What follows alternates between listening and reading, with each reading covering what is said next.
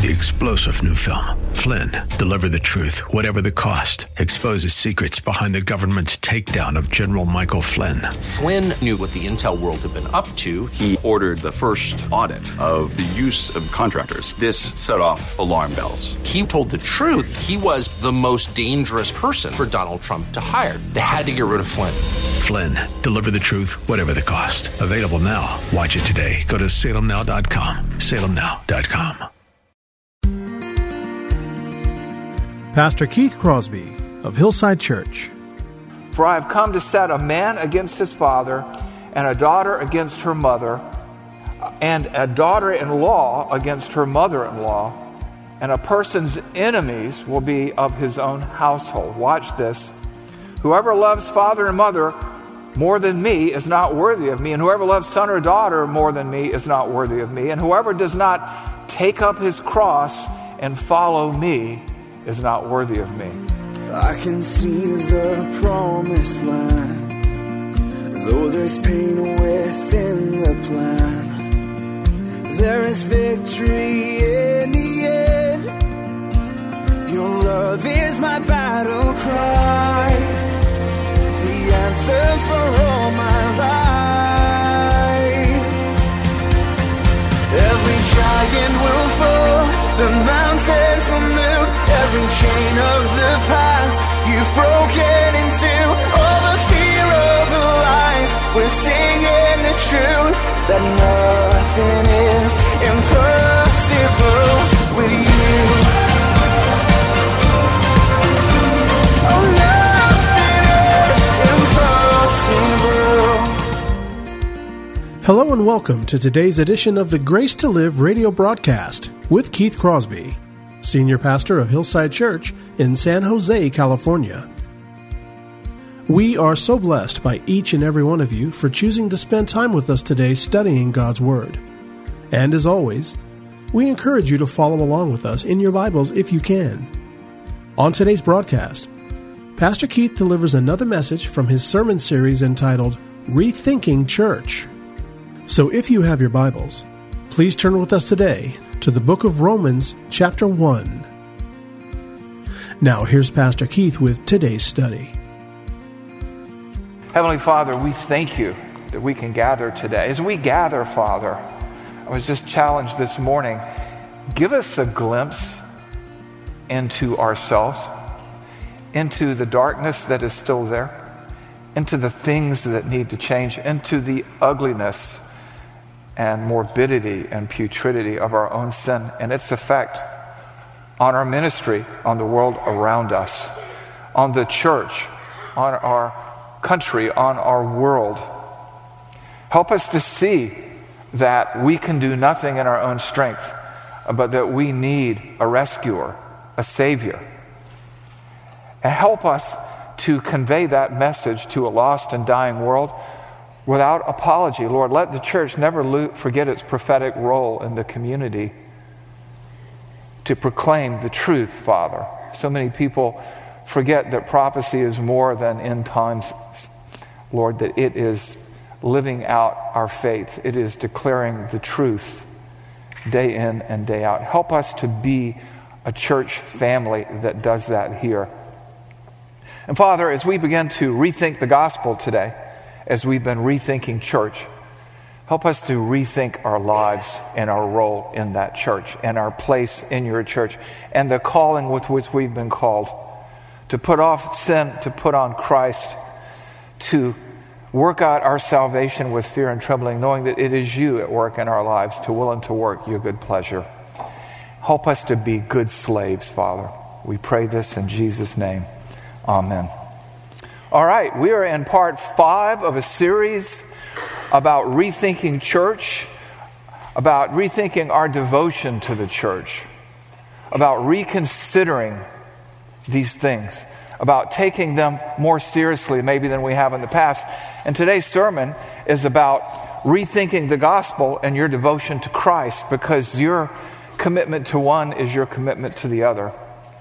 And I subtitle it, today, you often hear people say, well, God has a wonderful plan for your life. No, he doesn't, if you reject Christ.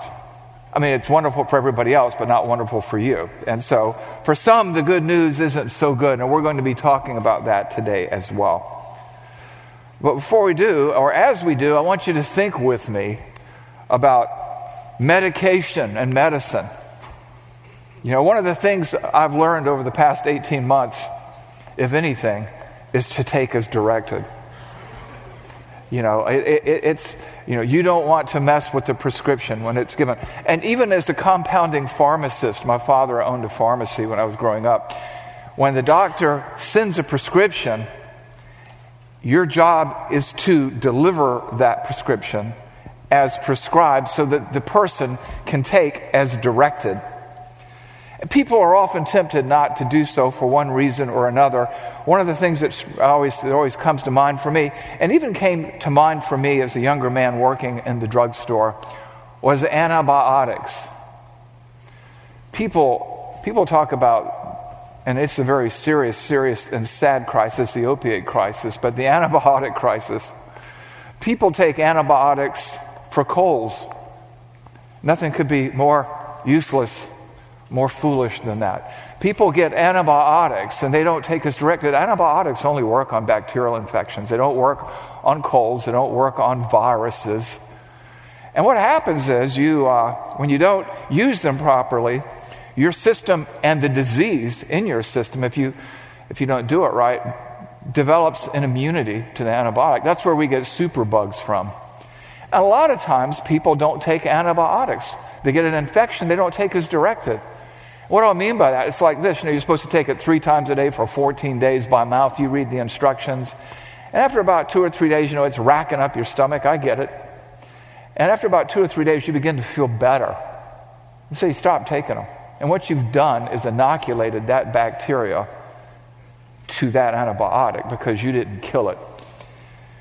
And so you have failed to take as directed, and you have hardened that disease in your system. And if it ever comes back and you have to take antibiotics, you may be on the wrong end of a losing proposition. And that's where all these superbugs come from. Well, you see people today do the same thing at some level with the gospel.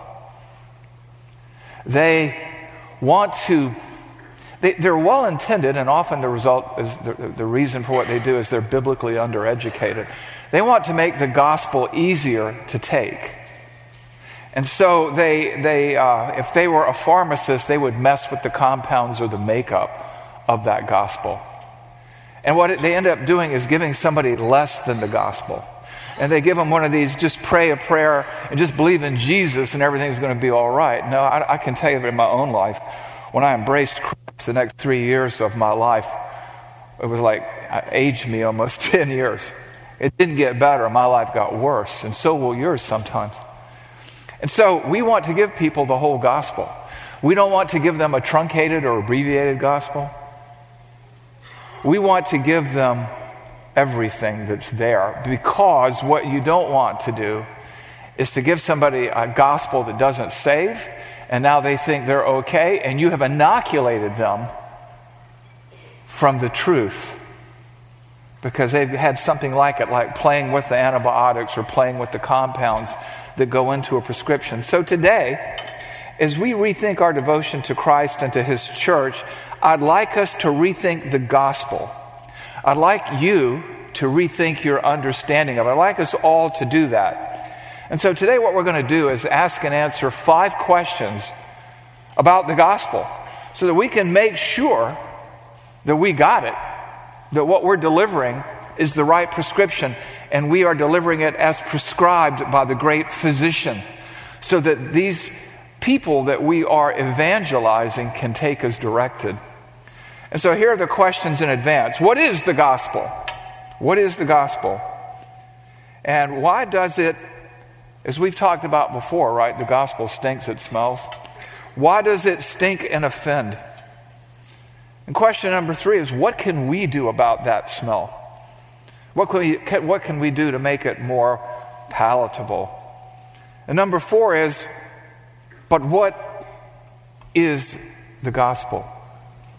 And number 5 is, why does the gospel really offend? What is the problem with the gospel? So, let's take the first question. What is the gospel? I heard a missionary once say in a meeting, and they said it rather flippantly, so what's the gospel anyway? And despite the flippancy and arrogance of her question that day, it is a serious and legitimate question today. It's one that has to be answered scripturally, not culturally, not comfortably. And to be sure, an explanation of the pure gospel can be adapted culturally insofar as the window dressing, but you cannot change its key elements. You cannot change its structure. You cannot change its core. Otherwise, you tamper with the prescription and its elements, and no one can take as directed. So, what is the gospel? I want to say this. If you change the heart of the gospel, you might as well be changing the scriptures. That's how serious of an offense it is. Today, we've talked about Wycliffe before, where they are putting Islamic idioms in their Bible translations. You don't have the right to change the text to suit the culture. You don't want to offend a Muslim. Well, should we take out the Old Testament sacrifices so we don't offend Hindus who are vegan, right? You don't change the Word of God, and you don't change the gospel. And so, what is the gospel? In the prologue to the book of Romans, Paul describes it this way in Romans 1:16 and 17. For I am not ashamed of the gospel, for it is the power of God for salvation to everyone who believes. To the Jew first, and also to the Greek being the Gentile, the non-Jew. For in it, the righteousness of God is revealed from faith, for faith, as it is written, the righteous shall live by faith. What is the gospel? It is the power of God to salvation. The gospel contains the power of God to salvation. You see that in verse 16. For in it, in verse 17, one obtains eternal life. So it's nothing to be ashamed of. Even though, as we've discussed in the past couple of weeks, the gospel has a smell. It stinks to some people. But no matter how it smells, realize that it is the only means of salvation. There are no substitutes. And so, if it smells, if it causes a stink, what can we do about it? Well, before we say what, let's ask why. And that leads us to our second question. Why does the gospel stink and offend? Why does it smell? And this is a passage that we were investigating a few weeks ago, 2 Corinthians 2:14 through 16.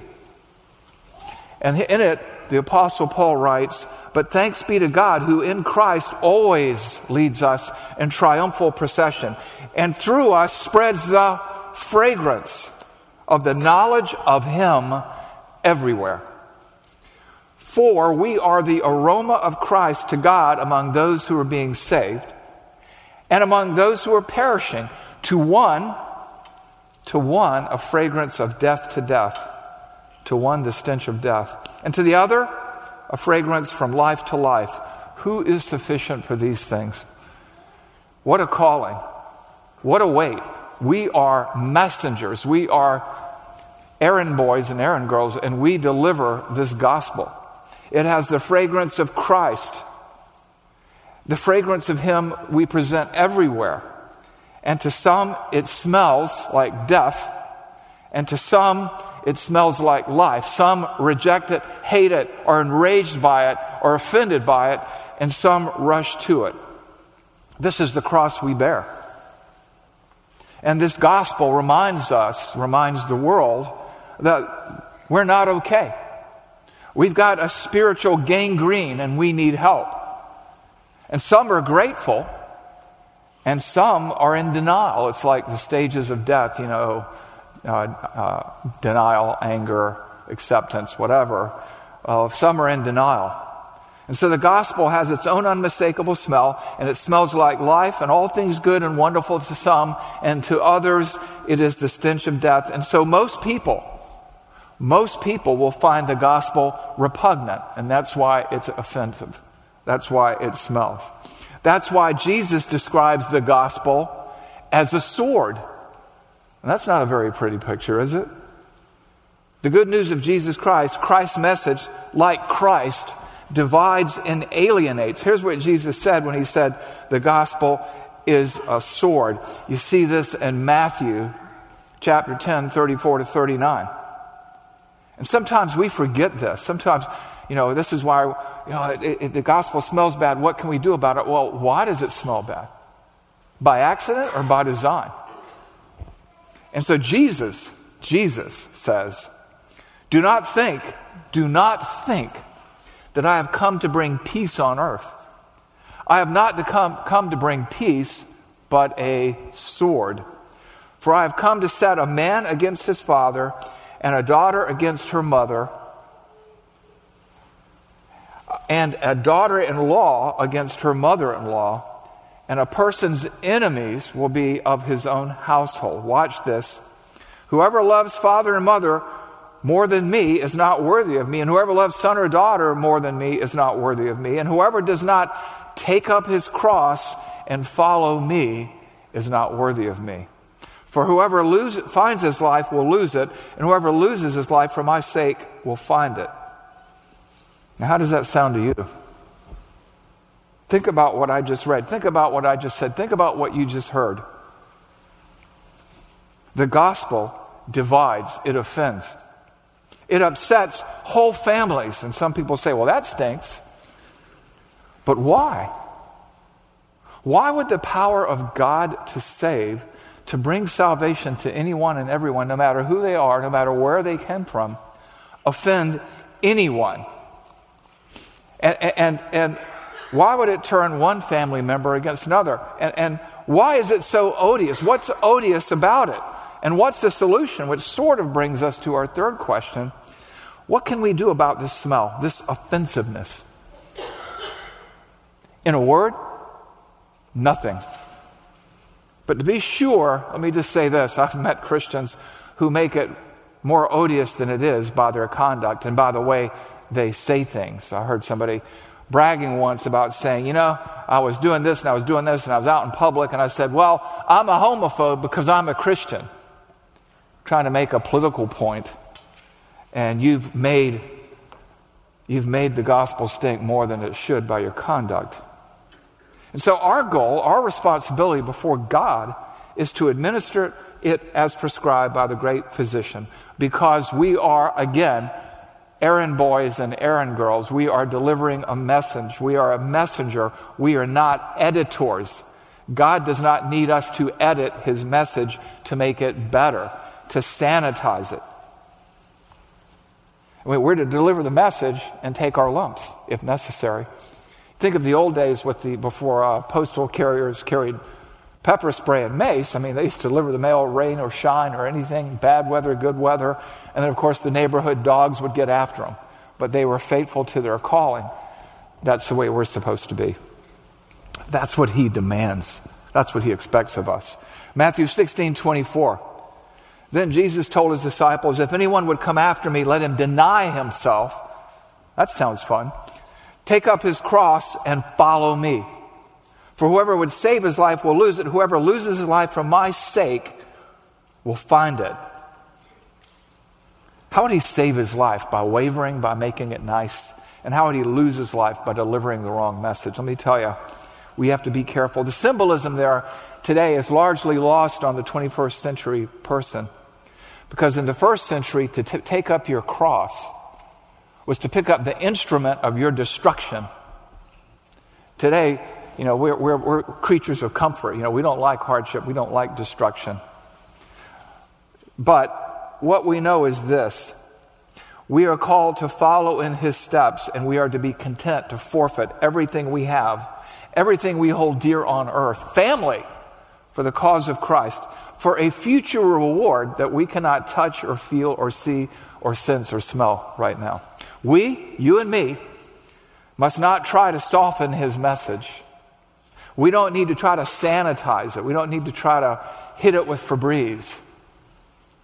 We're to deliver the goods because we're messengers.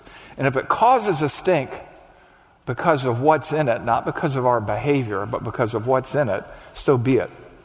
We must suffer. You must be willing, ready, willing, and able to suffer alienation. That's part of taking up your cross. If anyone would come after me, if anyone would be my disciple, it says elsewhere, let him deny himself, and in Luke it says daily, and take up his cross and follow after me. For whoever would save his life will lose it, but whoever loses his life for my sake will find it. By way of illustration, think of yourself, and I said this, I kind of alluded to this thing earlier, as a healthcare professional, a nurse practitioner. You administer the prescription so that they can take it or ingest it as directed. There is to be no tampering with it, no dilution. And while this spiritual chemotherapy can be difficult to take, the alternative is worse. And it won't be worth the inward cost of a soul who's prayed some kind of easy prayer or made some quick decision with an outward false profession of faith. It won't be worth it.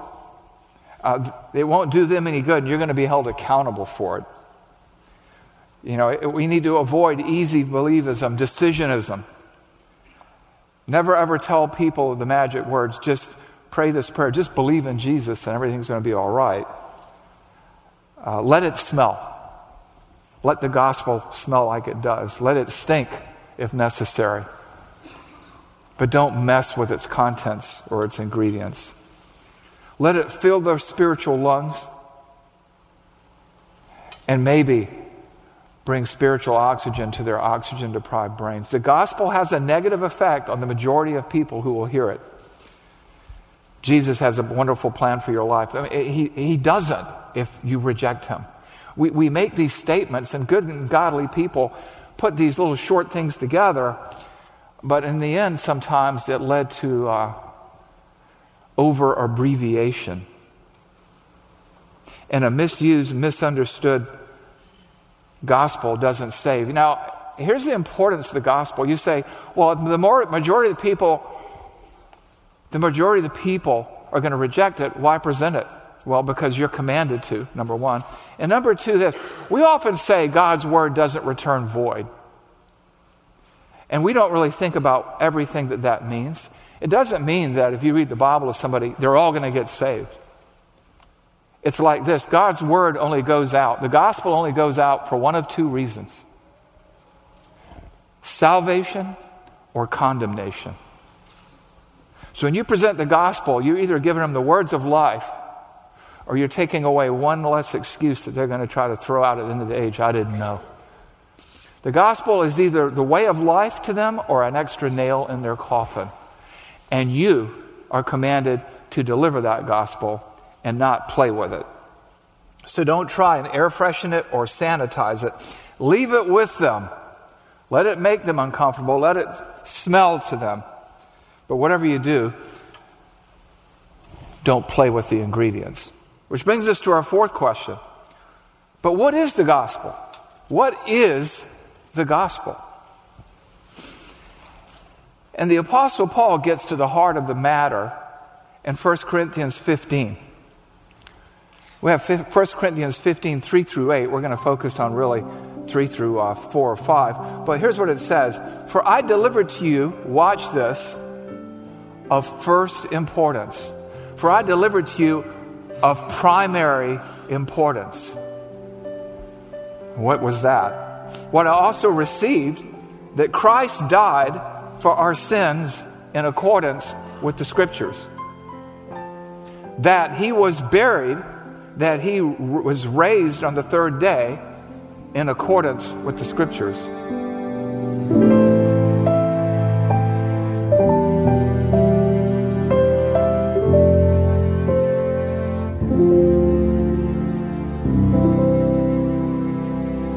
Pastor Keith Crosby on today's edition of Grace to Live.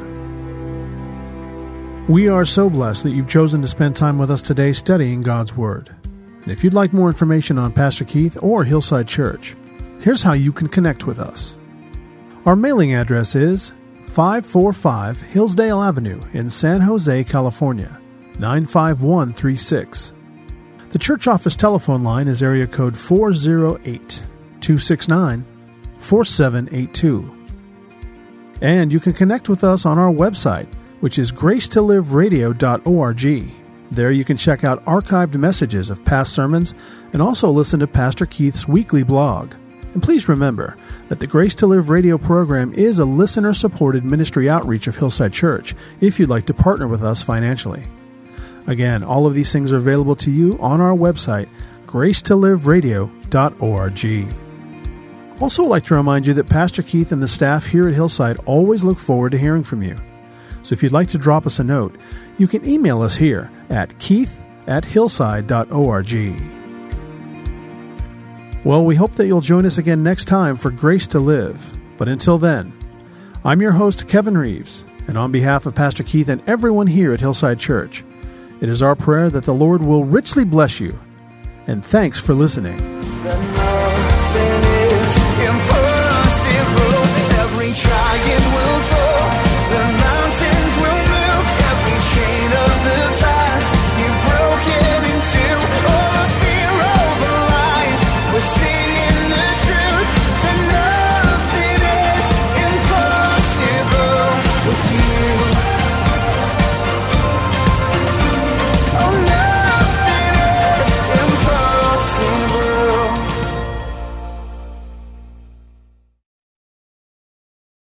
3-star General Michael J. Flynn, head of the Pentagon Intelligence Agency, knew all the government's dirty secrets. He was one of the most respected generals in the military. Flynn knew what the intel world had been up to. He understood its funding. He ordered the first audit of the use of contractors. This set off alarm bells.